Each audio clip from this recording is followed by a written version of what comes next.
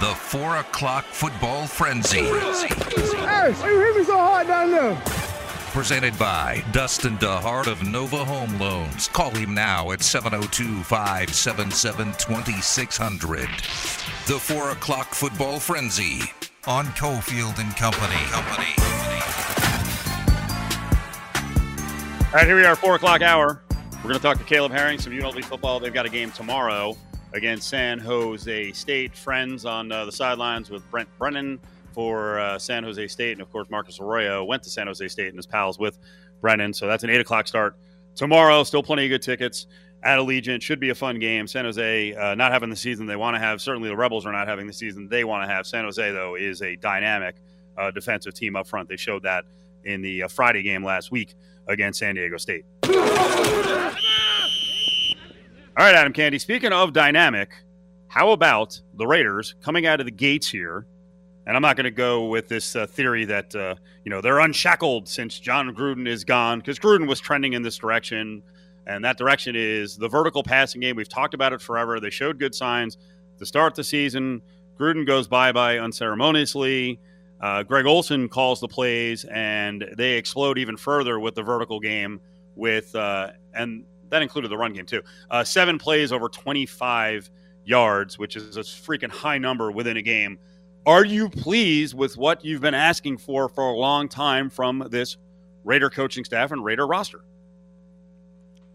Maximize what you have. You have a quarterback who can throw the ball deep, who has shown a renewed willingness to stand in the pocket after a couple of games of, let's say, hiccup, where he was a little bit less comfortable behind an offensive line that we know has had its issues this year. So the Raiders right now lead the NFL in explosive pass plays. That's a remarkable stat. 20-plus yard plays, the Raiders lead the NFL. And we've said all along that if you're going to have the insistence on the run game that John Gruden had, and also pair it with not letting Derek Carr throw the ball down the field, every offensive drive is going to feel like you are headed into that 50-mile-an-hour winds that Brian Blessing just mentioned. You're going to be trying to go uphill both ways on the field. And for the Raiders, that's not anything that was proving to be successful in the long term. Now, Olson versus Gruden, well, interesting comments from the players today. I think we'll get into a little bit later in the show. But Josh Jacobs talked about how it was a very different feel on the sideline this week. Do you think the personnel was ready to do this last year, the vertical game? You and I have gone back and forth, and lots of people have been on rugs. Were they ready a year ago? If you don't actually take the shots, how do you know?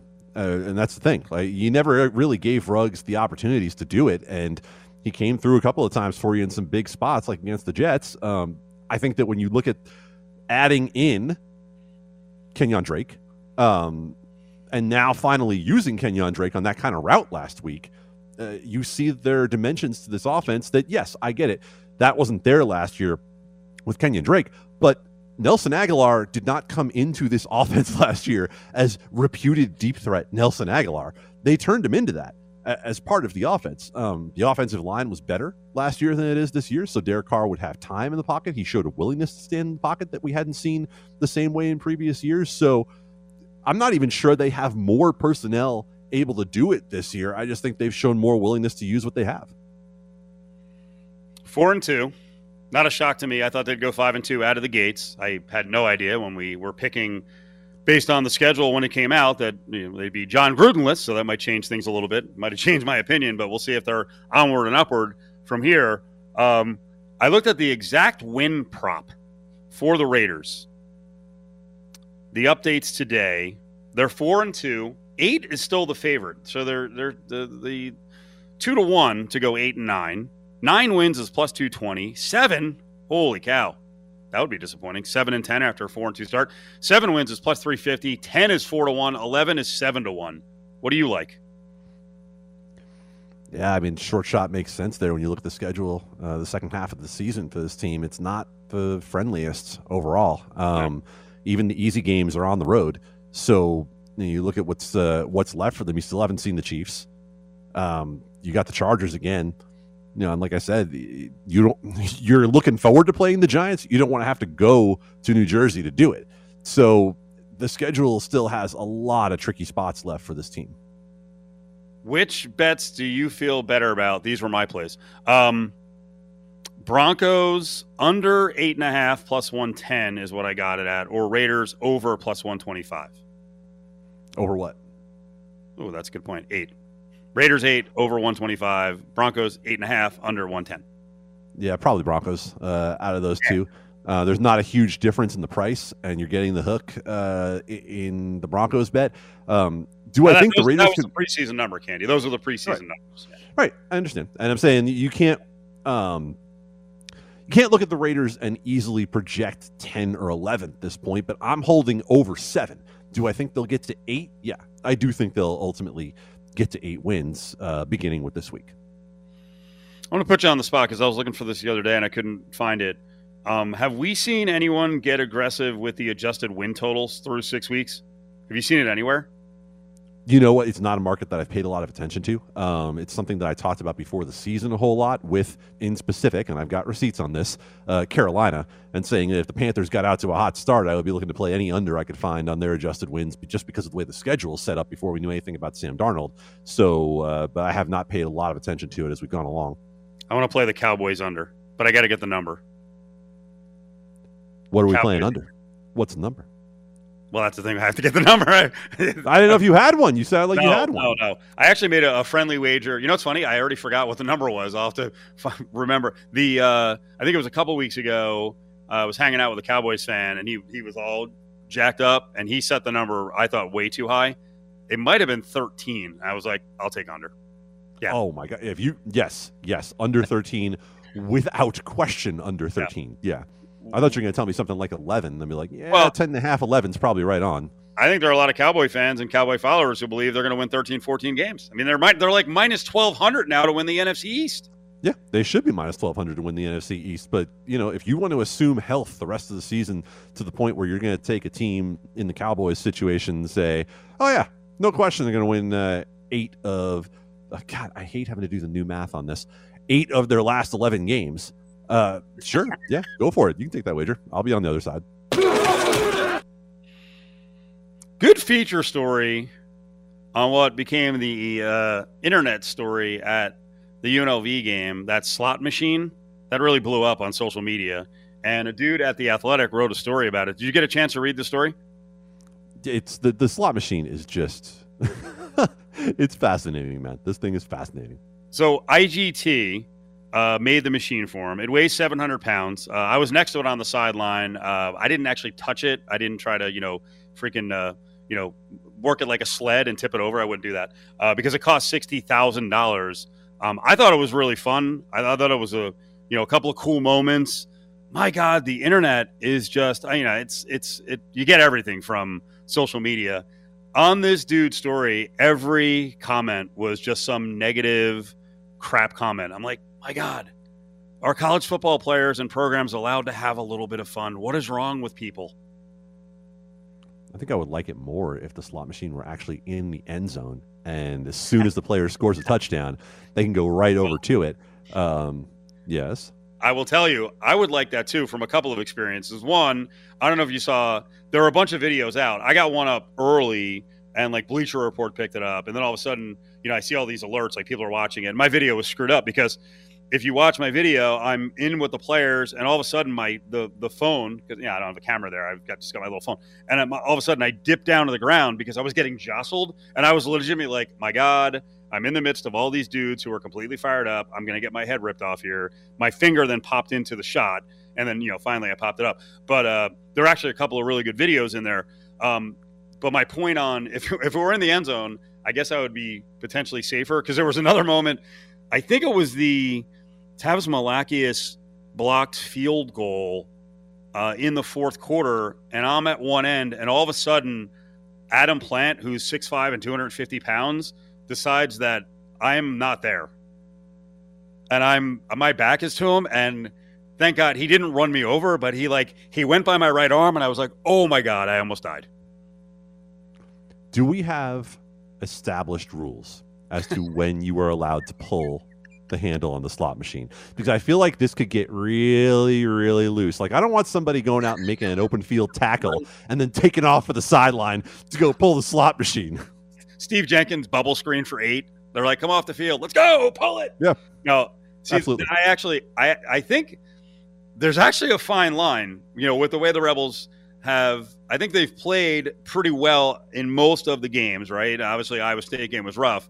You do have to balance the celebration and the outcomes of these games. And, at some point, if you're over there like 7 times a game and then you're not winning games, there are going to be some people who are going to get a little bit irked with all the fun. And that was the point that I brought up with a couple of my friends talking about it over the weekend. I was like, this is cool. I'm not sure 0-5 is the time to unveil it, because it just feels like I always it's a little awkward. It's funny. I thought of that there were Rebel defenses in the past that struggled, especially middle of the season on in the Sanchez era. And they had a Chucky doll, which, by the way, I'm sure they've burned that by now. They had a Chucky doll, and on turnovers, they would hold it up and celebrate. And there were some games where, maybe things weren't going the right way. And I'm like, I think let's put down the Chucky doll for now. Let's keep it in the chest.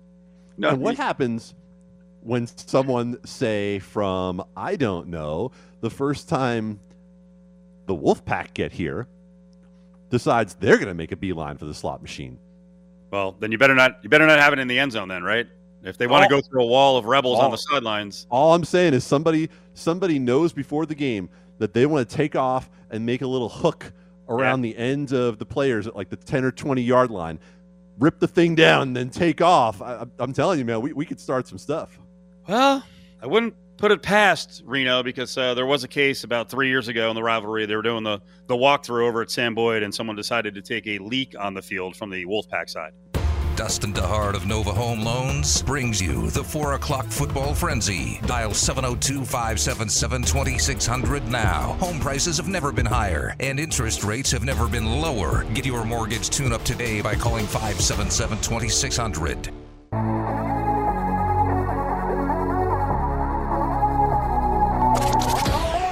They need a guy who's going to show that you do not come to the Cleveland Browns just to collect a check, that you go out there and you play injured or hurt or even injured. And that's what he represents. So I love what he's doing in the decision to say, you know what? I'm going to go out there and be a tough guy and show you guys how it's done. Now, back to Cofield and Company at the Battleborn Broadcast Center on ESPN Las Vegas. Well, the fine line. That was Gerard Cherry, former NFL player, Browns, Cleveland area broadcaster, talking about the toughness of Baker Mayfield. Let's bring in our quarterback, Caleb Herring, former Rebel quarterback, one of the voices of the Rebels here on ESPN Las Vegas. Caleb, how you doing? I'm good, man. I'm good. How you guys doing? We're good. Let's talk about toughness at the quarterback position, because we'll eventually transition to the Rebels. I'm not sure that I completely agree that it's in the best interest of a quarterback to go out there and go out on his shield if he's seriously injured, especially in a short week with winnable games on the way. You don't want to destroy your season by risking Baker Mayfield in a one-game short week spot, do you? No, you don't. And I think, with the way that this season's shaping up, with the longer season, there's an extra game this year for the NFL, and with the way that division especially is shaping up with, Baltimore and with the Bengals, looking like they're going to be contenders. It's not wise to waste yourself, I guess, early on in the season if you can help it. If this is not some season-ending injury or something like that, and maybe a week off would help him get back to 100%, so he's available for the long haul. I think it's good to be tough, but it's also good to be smart, especially when you're talking about the quarterback, and that position impacts the game on so many different levels. I think it's more important to be available than it is to be a tough guy. And you're seeing some of that, with UNLV, talking about our local situation with UNLV, where the quarterback's availability has made a drastic impact on the season. So I think toughness, you applaud it when it's necessary. And it's always been said there's a difference between being hurt and being injured. And I think if you're on that, straddling that line as a quarterback, I think resting up, and there's nothing wrong with saying you need the week off and getting yourself back to 100% for your team. Well, the update, I think, is good. Nothing's official on Cameron Friel, who looked really beat up and couldn't finish the game on Saturday night against Utah State. I was out there at practice on Monday night, and, he was running around a little bit. He looked pretty good. There were some good side-to-side motion, was throwing the ball well. So I think he's probable for the game on Thursday, which speaks to his toughness. What's your vibe now on Doug Brumfield? It looks like they're going to be extra careful, and we're not going to see him until he's 100% from this back injury. Yeah, I think that's the vibe I'm getting too, Steve. It's one of those things where, you're not sure what the injury is. Obviously, we don't know the specifics of it, but with the way that they're being cautious, the program's being very cautious with bringing him back and rushing him back. I think, one, that's a sign that, he's the future. I think everybody can kind of see that he's the future at quarterback. And it's just a case of having to wait to see that future develop on the field, unfortunately. But the sense is that they're going to take their time with him. And anytime you're talking about, what we thought it could have been, the way he got beat up at Arizona State and the precautions they took with him on that trip back and things like that, the nature of the injury, how serious it was up in the air. But there's no doubt that they're being very deliberate and using all the time available to them, especially with, Cameron Friel as similar in age, who has been developing and making some progressions. Unfortunately, he's been banged up too. But I think definitely with Doug, the seriousness of the injury is something that I think maybe we didn't fully account for at the time. But as the weeks go on and you see how delicate they are with his reps and his minutes and with even bringing him to games at times, it's definitely something that they're taking their time and making sure he's back at 100%. Like I said, it's worth it to make sure he's at 100% the next time he takes the field, as opposed to, 70, 75% banged up and risk furthering that injury, especially if it's something serious for a quarterback like the back or some other neck injury, perhaps, whatever the case may be, that is serious and maybe detrimental to his career, the long haul of his career, where maybe he doesn't throw the ball the same ever again if you run the risk of getting that re-aggravated or injured more severely. Gil, it's obvious that the quarterback switching and changing, the injuries and all the inconsistency that the Rebels have had at the position makes it that much harder to win, and obviously to win close games when we talk about whether it's Eastern Washington, whether it's Fresno, whether it's this past week against Utah State. But I have a friend who has watched UNLV for a number of years who said to me, I thought something interesting, and said, this team right now looks like it doesn't know how to win. It doesn't know how to finish out these close games and how to get over that hump. Do you think that's a real thing? Is it a real thing to know how to close out a game, how to win? Or is that just a matter of talent, execution, etc., and not some sort of, broader concept? There is something to that. And I think when it gets right down to it, execution and the fundamentals are what you're aiming at when you're talking about knowing how to win. And that's you have to do that, obviously. But I think one of the things, I wouldn't necessarily say it's not knowing how to win, but it's knowing how to win and realizing that there's pressure in those things and to execute those things that you know that you need to do. I think, for instance, in this last game against Utah State, I think everybody in the building at a point in that game, I think maybe with 9 minutes left in the fourth quarter, is thinking, if we get a couple of first downs, we're feeling pretty good. Or if we score on this drive, chances of winning this game are great. And I think then during those times, a simple bubble screen, the gravity of the game is on that bubble screen. I think everybody knows you have to execute it. Everybody knows you have to get a first down. You have to move the chains to keep the clock on, et cetera, et cetera.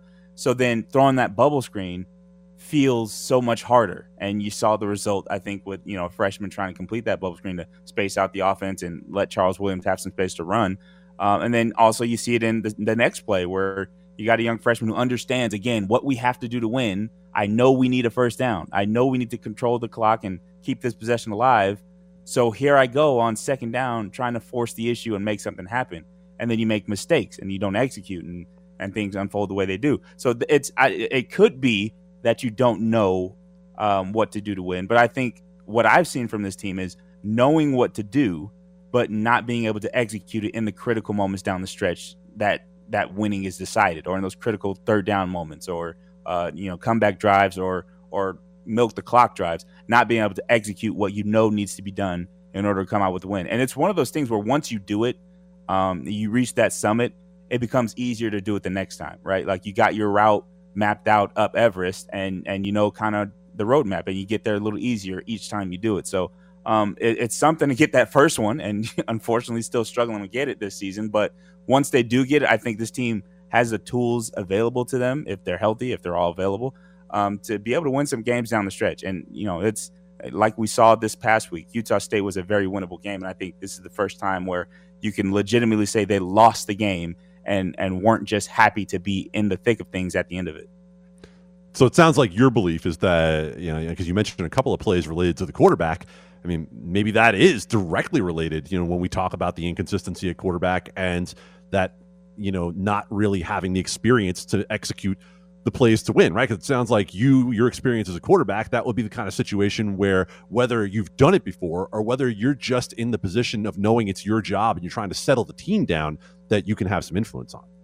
Yeah, and it goes back to my overall philosophy. And I remember years ago, it became kind of a slight on a quarterback to call him a game manager. And I think that's the most important attribute of a quarterback, to be able to manage games and manage situations. And I think, Cameron Friel, in my opinion, missed on a couple of throws. And it's not to knock on him or to say he played so terrible and it's all his fault. But the difference between winning and losing falls on a couple of plays. And the person who impact plays the most on a football team is a quarterback. And you can be one piece away and come up short. And I think there was a couple of throws out there. And look, there's penalties also that wipe some of his good throws off the board. Let's keep that in mind. But I think definitely the quarterback's play is the first thing that I personally point to, because that's how I look at the game, can influence whether or not the game falls one way or the other. And I think there was a couple of plays like that bubble screen and like that interception at probably the most critical juncture in a ball game were negative plays that I think impacted the outcome. Who's to say that those are the only two? There's more, and I'm sure we can go down the film. I think there's a screen to Courtney Reese that got caught back for a tripping penalty in the second half that would have been huge for the Rebels to, at least get a field goal out of that drive, right? So there's a lot of things that you can point to, but I always point to quarterbacks because they have the ball every snap offensively. They get things set, they get things lined up, and their efficiency is almost directly correlated to the offensive efficiency. So it is what it is. And having a young quarterback in that spot, it's tough, but it is what the Rebels are dealing with. And even if it was Doug out there, he's still young, right? He's not a fifth-year senior who's been there, done that, and understands the nuance of every situation and his role and how he can impact it. So it's one of those things. You just got to get better as things go on, and the experience, I think, will show itself over the years. Caleb Herring's with us, voice of the Rebels, played quarterback for UNLV. We were just talking about the slot machine, which I got an up-close look at. Very cool. I think a really cool prop on the sideline. It took off nationally on social media, but there are the curmudgeons out there. If you're not winning, can you have fun during a football game, Caleb? Yeah, I think you're supposed to, right? I mean, you don't know that you're going to win or you're going to lose until the thing's over, right? And you play every down like it's your last. This game is such a beautiful game, and it can be snatched away from you with injury or whatever at any moment during a 60-minute game. You don't know if you're winning or losing the game. It's okay to enjoy those moments that spring up during those 60 minutes, during those four quarters. It's okay to enjoy those and celebrate those. There's nothing wrong in my mind with celebrating, even if you don't necessarily come out with a victory. Now, if you're pulling the slot machine and after scoring a touchdown and you're down 40-7, yeah, I mean that's a totally different scenario. But you're in a tight ball game, and it's fun to be in those kind of games, whether or not you're up on the scoreboard at that moment. It's fun to participate in, and then more importantly, I think with the collegiate system and doing things like this in college, why it kind of caught on, it's a tool to simulate an environment that every kid wants to be a part of. And like seeing on social media, Chuck rolling over to that slot machine and pulling it with his teammates, jumping up and down in the background. It's something unique and that's exclusive, I think, to UNLV. And that gets a brand sold out there to UNLV where kids, obviously things have gone viral, right? The things all over the place right now. So kids are seeing that, and that's a definitely recruiting tool. Kids are going to want to be a part of that. Kids are going to want to pull that slot machine and earn the right to do it.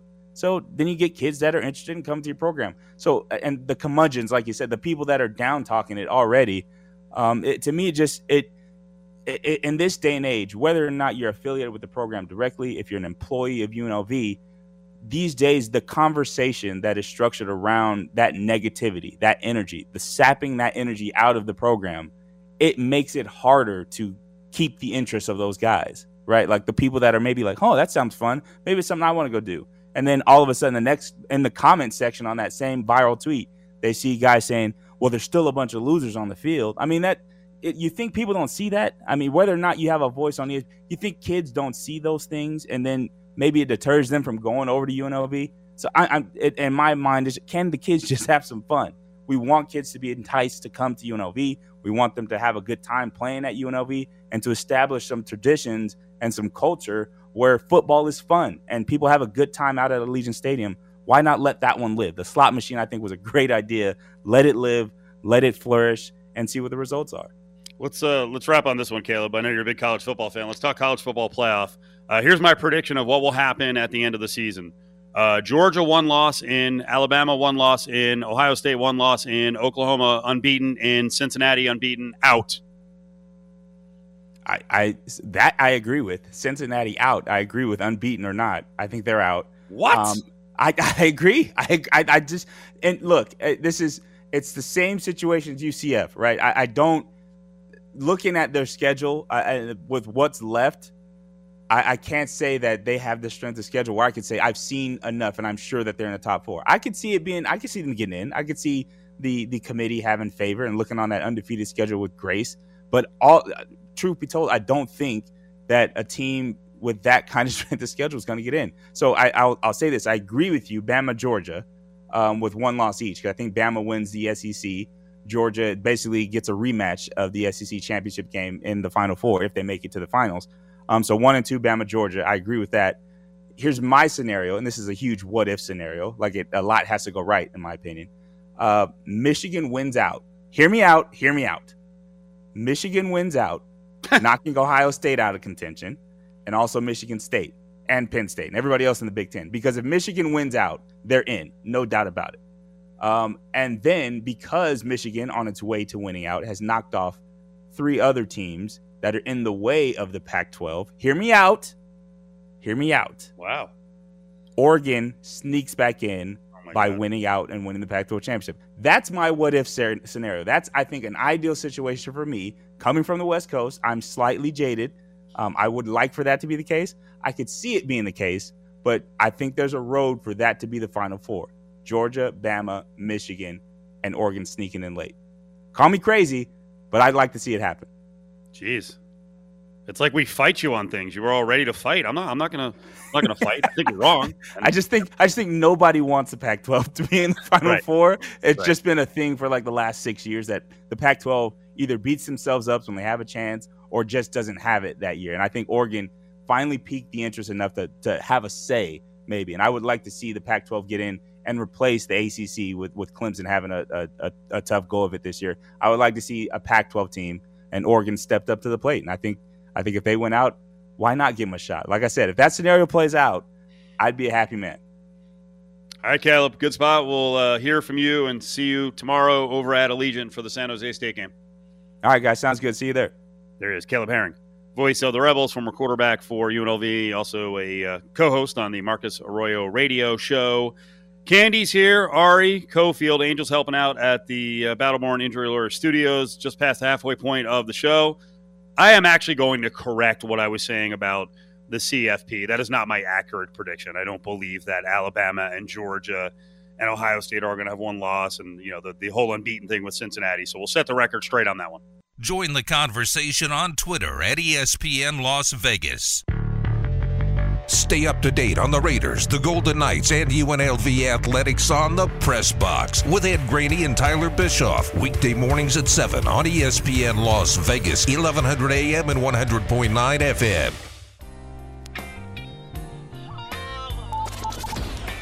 You're listening to Cofield and Company, live from the Battleborn Broadcast Center on ESPN Las Vegas.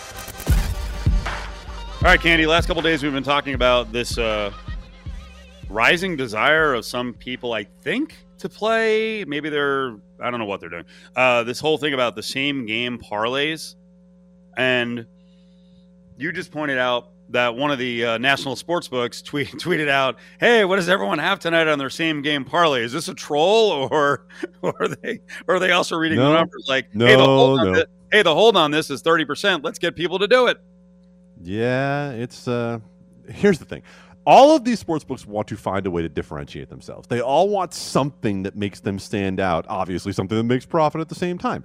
And FanDuel, I believe, was the first to come up with the concept a couple of years back, and others have since jumped on and rode the bandwagon along with them. And so if it's something that's popular with people to try to say, oh yeah, here, throw $5 at it, throw $10 at it, see if you can turn it into 4 or 5 outcomes that all land and you're making big money, that's great. But understand what it is, right? If you do that, the odds that you're playing are starting to get out to lottery ticket kind of odds. You're not actually just betting on sports at that point. You are essentially getting a scratch-off ticket and trying to see if you might be able to make your money back, or land something that doesn't land often. Well, I wanted to play one today because I'm hooked. But it's Coastal Carolina and App State, so they weren't offering a lot of options on this one. So what do you think of this ticket? I've got Coastal Carolina minus 4.5 for the game. App State first half plus 3.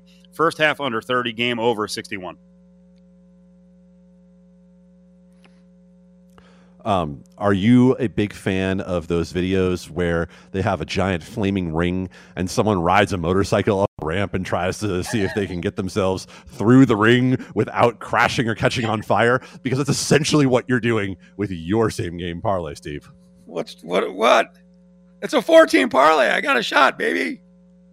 Yeah. Oh yeah. Your odds are just fantastic. They're super. I just sent it to you on our messaging system. I think if you read it, it will look better. Maybe you got confused.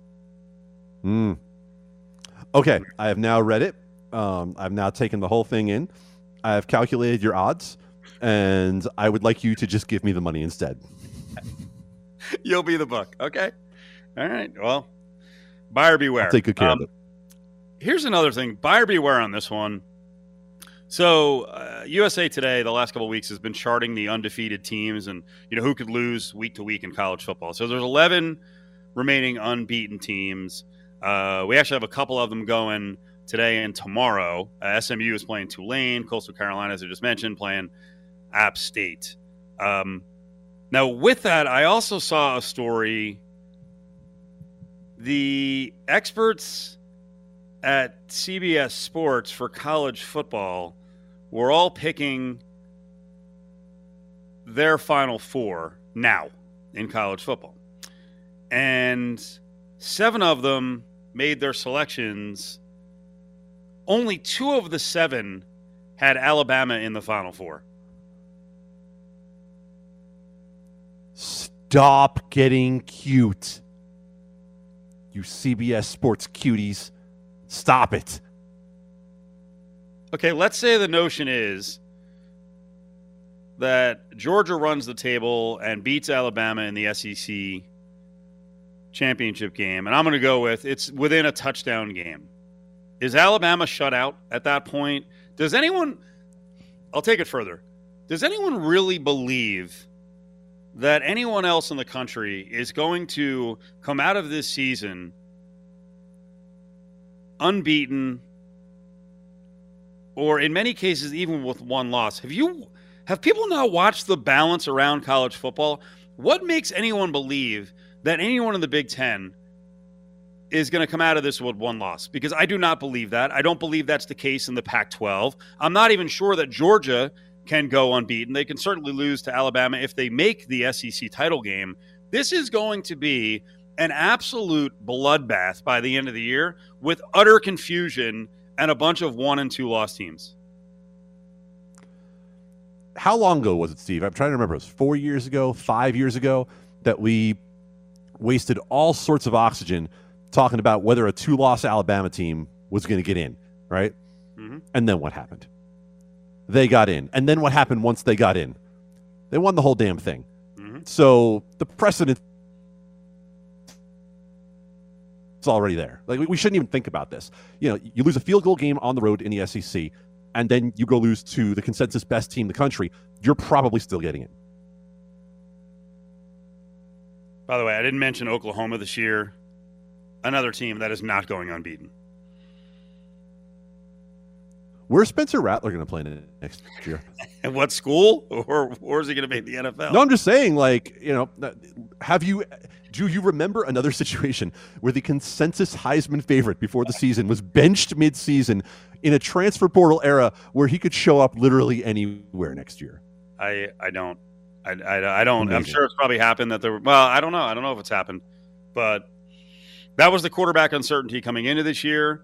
And the situation at Oklahoma, I guess, is kind of unique. But, most of these top 8, 9, 10 programs are going to have someone pretty good behind the top guy. Like the next guy is in line and can challenge the starter if the starter's a little bit down. And Rattler just has not been as good as we expected him to be. No, he hasn't. And I think it also goes to show that college football is a completely different animal than other sports because Lincoln Riley can get away with this because of the control he has, because of the cachet he has, because of the credit he has. This doesn't fly in the NFL. You can't pull this in a league where players are more empowered, even though compared to the NBA, NFL players have relatively no power whatsoever. But you can do this because college football coaches are gods. Join the conversation on Twitter at ESPN Las Vegas.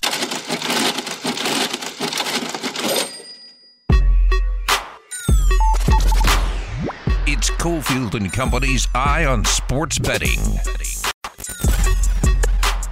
All right, let's go behind the counter, find out what's going on at the book. The Super Book, Westgate. Art the Caesar is up with Candy and Cofield. What's up, Art? Hey, how you doing, gentlemen? Pleasure to be here. Here. We're good. I want to hit the Super Contest numbers and see what's going on in terms of sharps and squares and action so far. So we have to start out with a Thursday game, and the big news that Baker Mayfield ain't going to play. It's going to be Case Keenum. So what are we seeing right now? I know the contest number is Browns 2 over the Broncos. Yeah, I mean, obviously Baker being out, huge news. Anytime you have a quarterback out, it's big news, and when you have a top quarterback out, it's even bigger news. That line with Baker would probably be sitting at, -6 Browns, short week, Browns at home. But, yeah, sitting at 2 Broncos, and you saw nothing but Bronco money flood in. It's hard. It's going to be hard to back Case Keenum in this spot. So it'll be interesting to see what happens and where the number actually closes. Does it skew even more towards the Broncos? But nothing but Bronco money so far. Broncos sitting, getting 2, Browns -2 at home. So, Art, you mentioned a moment ago you think it might be even a full 6 with a healthy Baker. And I know a lot of places opened at 5. So, what was the injury uncertainty already a little bit factored in when it came to the Cleveland Browns? Yeah, for sure. I mean, you got to look at it like that. And not only Baker, they got a ton of injuries just regardless. So the Browns are pretty banged up. And obviously, when you have the quarterback banged up, it's going to be the big number mover. So, once you have that, the short week, all these other guys can't get healthy and time to play for a Thursday night game, and the quarterback's out. It's going to be a killer. Denver's been okay. They haven't been, they're not a bottom feeder. They're kind of a middle-of-the-road team. So, yeah, it's that's where you got to look at it. We didn't know what to do, but once the quarterback's out, that number's going to really move. What do you think about the Packers 8.5 against the football team? Yeah, football team. Football team, it was 9.5, so you've seen some football team money come in, which is interesting because they've been terrible this year. I think they are, I want to say they're 1-5 against the number. They just have not been good. Defense hasn't looked good. That pass rush is not what everyone thought it was going to be. Packers look like another top team, a team who was in the NFC Championship game last year. It is a big number to lay. People have early taken Washington, but Packer money always comes in. There are always Packer bettors. So be interesting to see what happens. You probably will see some Packer money come in. You think the Bengals are live plus 6.5 against the Ravens?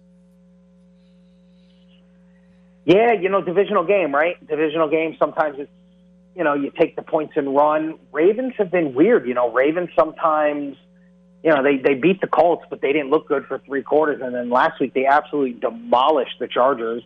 Chargers are a top team. So, it's hard to figure the Ravens. Bengals are kind of that team that's on the rise with a young quarterback. Sometimes it's hard to trust the Bengals, but, if you can get a divisional team getting 6.5 points, they probably are a little bit of a live dog. I'm not a big Ravens fan myself, so I'd probably lean the Bengals. When do you start seeing a lot of the teasers come in, the 6.5 point teasers coming in? Because I would think the Ravens would be a popular team in a teaser. Yeah, for sure. I mean, those are going to be the key numbers you want to tease, right? A lot of times people want to take the favorites at 7, 6, and then you basically tease it to 1 and pick them, depending on how many points you're laying.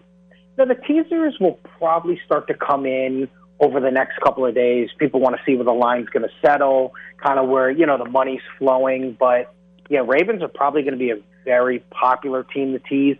Even the Chiefs, even though you will be teasing through 0 a little bit there, Chiefs are sitting at 5.5. You could see the Chiefs getting a lot of support on teasers because people just love to bet the Chiefs, even though they don't cover numbers, even though they did last week. But teaser money will start coming in the next couple of days. Artis Teasers with us from the Westgate. Candy, myself will be down on Sunday morning with the Sunday football preview show right there in the Superbook, getting ready for Football Central, running down the lines and all the injury updates from 8 to 9 a.m. Before the doors to Central. Check that Football Central open up at 9 a.m. I just said that, yeah. So we'll be there from 8 to 10, 8 to 9 with the live show. All right, Art, let's see. Is there any sharp action so far on some of the big dogs like the Lions plus 15, the Bears plus 12.5, or the Texans plus 18.5? I would say out of those three, the Bears, that number was 13.5. It's now 12.5. So you've seen some money coming on the Bears.